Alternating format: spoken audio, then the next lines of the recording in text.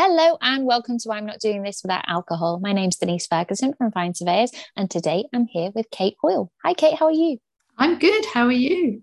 I'm good. I'm good. So, what's your business called, and what do you do? My business is called Kate Hoyle Hypnotherapy. So there's a bit of a clue in the title. And surprise, surprise, I'm a hypnotherapist. I treat all sorts of things, but I do specialize in helping teenagers struggling with anxiety and depression. That seems like a very interesting niche. What got you into that? My daughter. So when I first trained, I kind of avoided it. I think it was because it was too raw. And then I found that they were coming to me. And as these things often happen, I thought, oh, do you know what? I'm so passionate about this. And not only that, I'm really passionate about supporting the parents because I was that parent without any support. So my daughter was diagnosed with anxiety and depression at the age of 12. And that was after several years. That was when we got the diagnosis. And we just went through years of hell, basically, and tried every form of therapy. She was under CAMS for years. I'd take her to anyone and everything I could think of.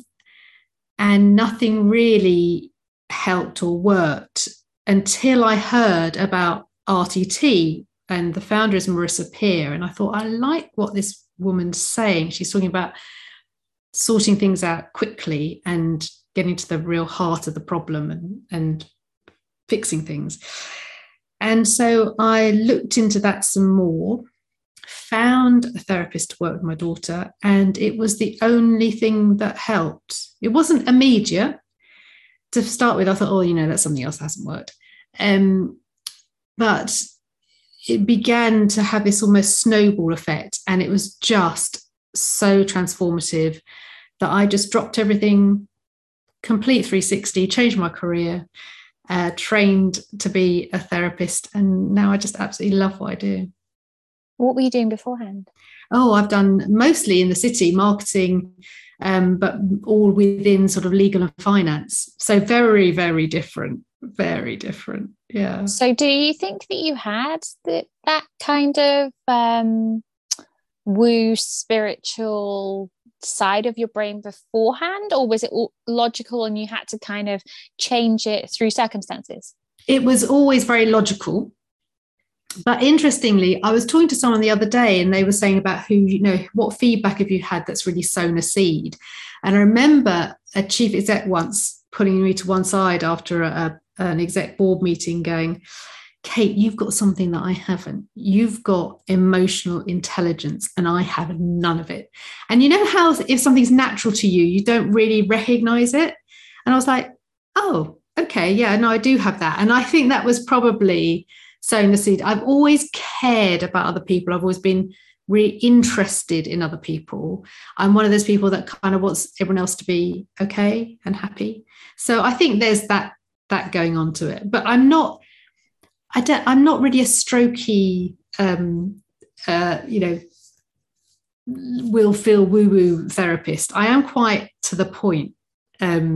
Because I want to get in and I want to sort this out for people. I don't want them to coming back week after week after week. I want to get in there, sort it out and set them free kind of thing, So yeah, that kind of resonates with me. I have a program called Genius Mastermind where I help businesses kind of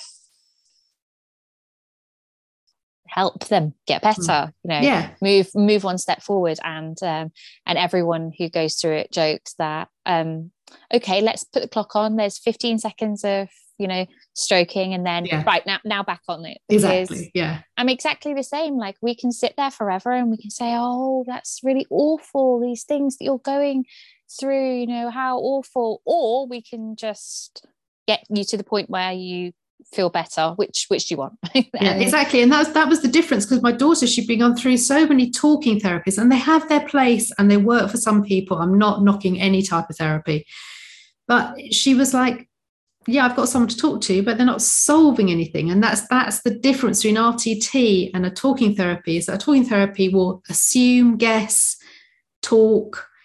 Whereas this is about getting to the heart of the problem. Where does this really come from? And let's sort it out. So what does RTT stand for? Rapid Transformational Therapy.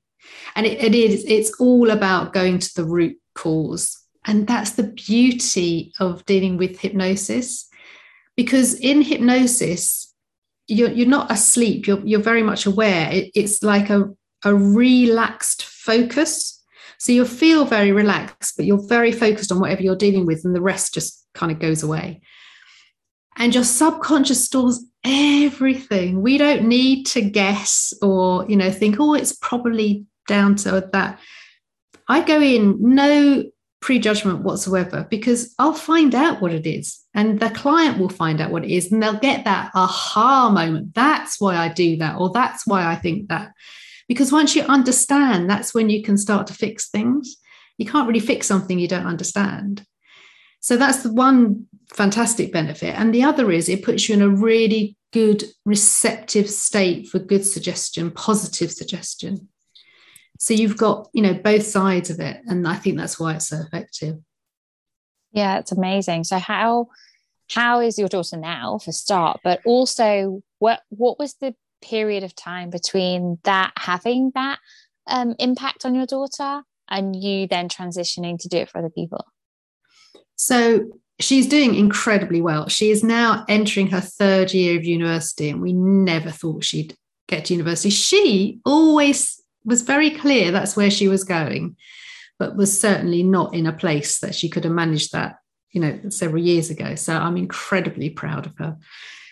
And it actually wasn't a big transition, because at the time she had that therapy, I'd taken a step back to look after my parents, sadly, both through end of life care. And so I was looking for something new anyway. And I was applying to some charities and, bits and pieces.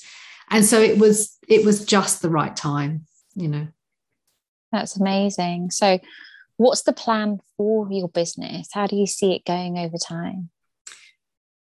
So just growing and growing. It's one of those things that I believe in this so much. I just want more people to benefit from it. And I want to empower parents to know that they can have a big part in the recovery process. Because what used to happen was when we were going to CAMHS, I'd drag her there. We'd always be late because she never wanted to go. She'd disappear into a room. She'd come out, and all they talked to me about was the next appointment. And I'm like, well, what about me? Like, I'm her primary caregiver for the next 7 days, and I have no idea what I'm supposed to do. You're not telling me how to help her. So I really want parents to recognise they don't just have to hand their child over to somebody. They can understand a lot. So I want to really get that message out there.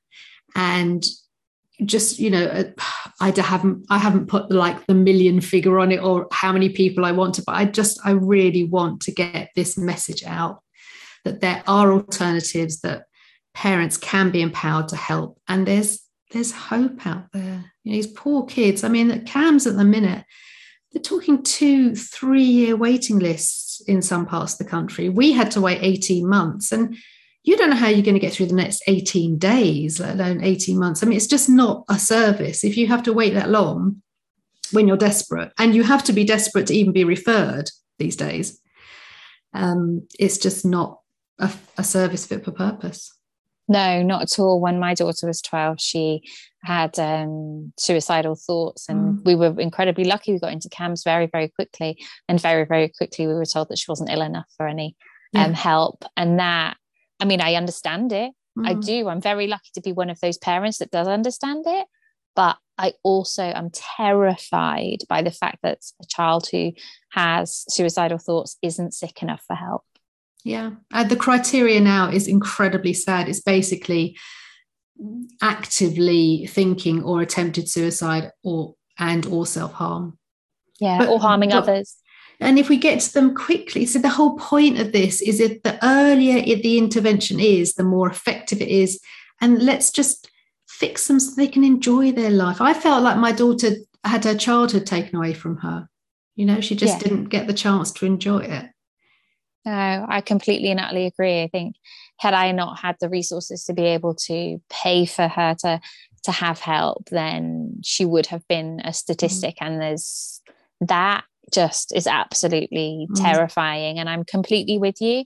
I think if there was more money to get to children earlier before they get anywhere down that road, and not that I kind of knew that she was quite as ill as she was, but I think if there had have been a way that we could have got her help straight away rather than waiting for any of those appointments, that would have been much safer for everybody, because by then it's not just the child, it's the two parents and the sister and the grandparents and the aunties and uncles. So everyone's affected by it then. And it's just her dad has bad mental health, that's not the right word, but he struggles with his mental health, and so that then impacted on him, which then impacted on resources. And it was a cyclical event going through that for me just didn't need to be that way.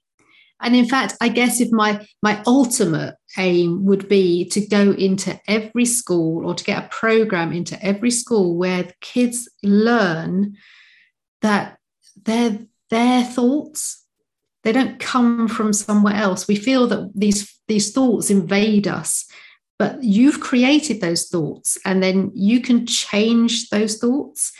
And once they realize that, which something useful like that no one teaches, it just changes everything. That they have the power to change the way they think is a fundamental life skill. I don't think some adults know that, though. Oh, most adults don't. But that's why I want to go into schools, because if you learn at that age, you're set up, aren't you?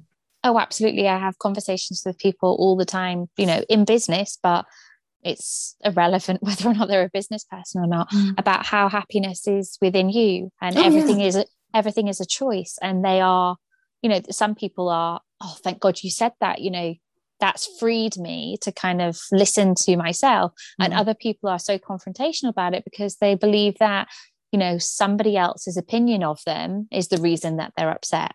But somebody else's actions is the reason that they're struggling in business, and all of those things. And when I, try to make them realize that there's a cause and effect in everything, and everything's on you, it, kind of hurts their ego or hurts their soul. And it's just, for me, when I realized that everything was, this is a very dramatic way to say, but when everything was my fault, that freed me. I didn't have to look for anyone else anymore. I was in control of whether or not something succeeded or failed, whether or not I was happy or sad. And that was like the most important thing that I'd ever learned in my life. Yeah. In fact, I'm very hot on fault and responsibility. Like, it's not your fault that a lot of tough things have happened to you, especially in your childhood, because that's normally where the damage is done. And it doesn't even matter. It doesn't even have to be something traumatic. I'm sure your daughter, my daughter, it was the belief they attached to something. It doesn't actually matter what the event is, but it's not your fault that all these things happen, but it is your responsibility to do something about it. Yeah. And even if it is your fault, it doesn't mean that things can't be rectified or discussed or changed or improved over time. And I think when people say something bad's happened to me and that's my life over, then you are right. If you say that's something bad's happened to me and I'm going to have the best life ever, you're also right. So, whatever you decide to do with your life, then that's exactly what's going to happen. And, ultimately, if we could teach children that very, very early on, then that would be amazing. But for me, what I found is that I can have those conversations with my children and I can, really get them to believe that. But when they are surrounded by other people, mainly children, who are not given that information, then it doesn't sink in the same way. So I am 100% with you. If we could empower children to know all of this really, really early on, I think it would make a huge difference to their mental health. Yeah, absolutely. And look what's happening. We have such a crisis on our hands that there has to be a different approach.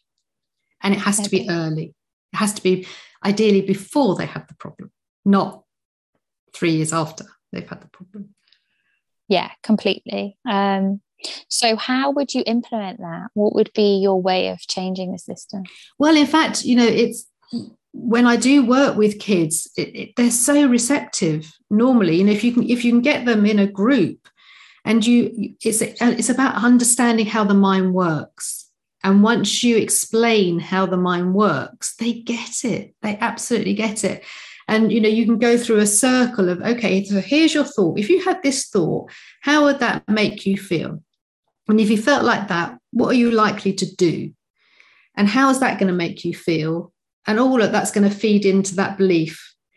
But if we change this belief, how would that make you feel? And how would that make you behave? And it's just this circle. And if you really break it down, because yes, the mind's very complex, but you can break it down into really easy chunks. And they go, oh, okay, yeah, and when you start saying, look, your mind's job isn't to make you happy. Your mind's job is to keep you alive.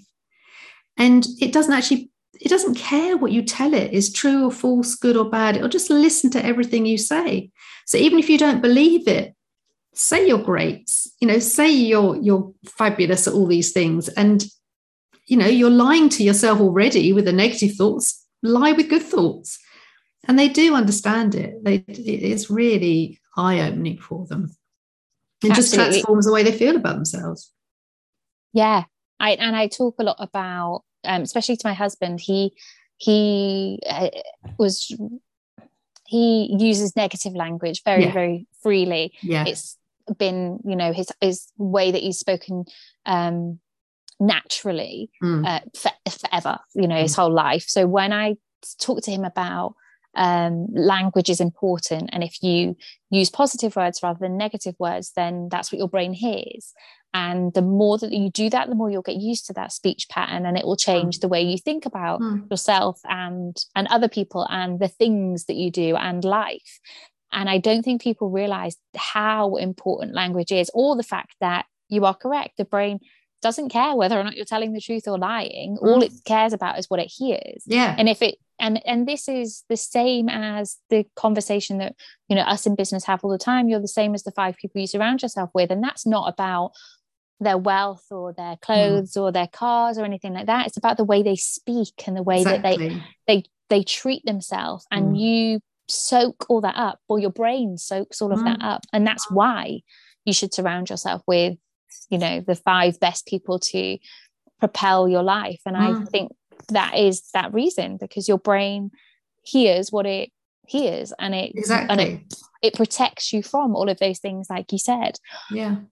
So what would be your tips for people to start that journey themselves? Like, how can people reprogram their thought process on negative things? Because I don't know anyone who's got to my age that doesn't have some level of childhood trauma. So how would you say that people start that process? I mean, obviously, when I work with people, it's a deep dive, and we find out what that's all about, and we find out why you have that low self-esteem about yourself. But the really simple things to do are literally every morning you look in the mirror and you come up with 5 positive endings to I am. And you start easy. It could be I'm a good sister, I'm a good mother, I'm a good cook, whatever it is. And then just ramp that up a little bit. And the thing that's really important to recognize is that our minds will always take us back to what's familiar. So your husband, for example, he's so used to that negative talk because our minds say, oh, if it's familiar, it's safe. That's why kids want the same movie, the same beaker, the same book, because, oh, if it's familiar, it's safe. And so we're driven back. So you have to actively change that. You have to actively have those statements to yourself, and you just keep doing it, and you do it every single day, and it becomes easier, and it's making the unfamiliar familiar, and it's the easiest way. And then the next thing is to catch the thought. I didn't realize how many times I called myself stupid until I started training. I thought I was, quite nice to myself. And everything that went wrong, I was like, oh, that's stupid. Or why did I do that? Oh, that was really stupid. And so it's catching it. And if you catch it and go, oh, I'm not stupid, I'm just really busy. Then, or human. Yeah, and it's just the awareness. Like you say, be aware of the language you're using to yourself, be aware of the language you're using around other people. Your work's not killing you. You don't hate everyone around you. Just be aware of the language, and it will make a big, big difference. Absolutely. So if anyone needs your help, where could they find you? Well, basically, Kate Hoyle Hypnotherapy, pretty much everywhere. Hoyle is Hoyle.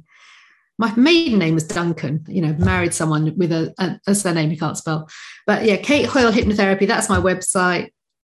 You can find me on Facebook. You can find me on Instagram.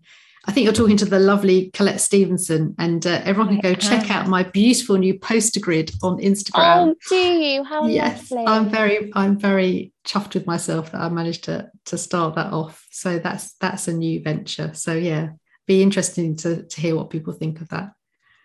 Oh, that's love. I love Colette. She's amazing. Absolutely amazing. Beautiful human being. Yes, she is. But yeah, there's a contact form me on my website, or just DM me.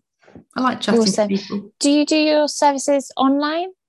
Yeah, I do. I mean, I always have, because I've worked, with international clients, but obviously COVID meant everyone became very comfortable with that. And I used to say, oh, there's no difference between doing it online or in person because the results are the same. But I now say I think there's a benefit to doing it online because people are in their own environment, they're relaxed, they don't have to try and find somewhere, they can chill out as soon as we've finished. So I think there's an advantage, but equally, I'll see someone face to face if they prefer that. So I love that completely. So we're coming to the end of the podcast, and I end all of the podcasts with the 8 Mile moment. So I don't give a shit what anyone thinks about me. I'm very honest about that. And I love Eminem, and he does all of his rap battles by saying the worst things about him. He's skinny, he's white, his mum lives in a trailer. So what are the worst things about you? Well, I guess 8 Mile style. I definitely have SOS, shiny object syndrome. I mean, I get distracted very easily by something new. I've got one boob, and I drink too much wine. There you go. Love that. I have one boob and I drink too much wine. But if it makes you feel better, I drink too much wine as well, and I have no belly button. So there you go. We can be the freak show that we are. Thanks, we just need to turn that into a rap now. Yeah. I love saying that to people, and people put it all over Facebook, like, tell me something strange about yourself. I'm like, I've got no belly button. Everyone's like, I'm sorry. How? Anyway, but thank you so much, Kate, for being on the podcast. Oh, thank you for having me. It's been lovely. Anytime at all. And if anyone else wants to be on the podcast, you can contact us at podcast@find-surveyors.co.uk. Bye, everybody.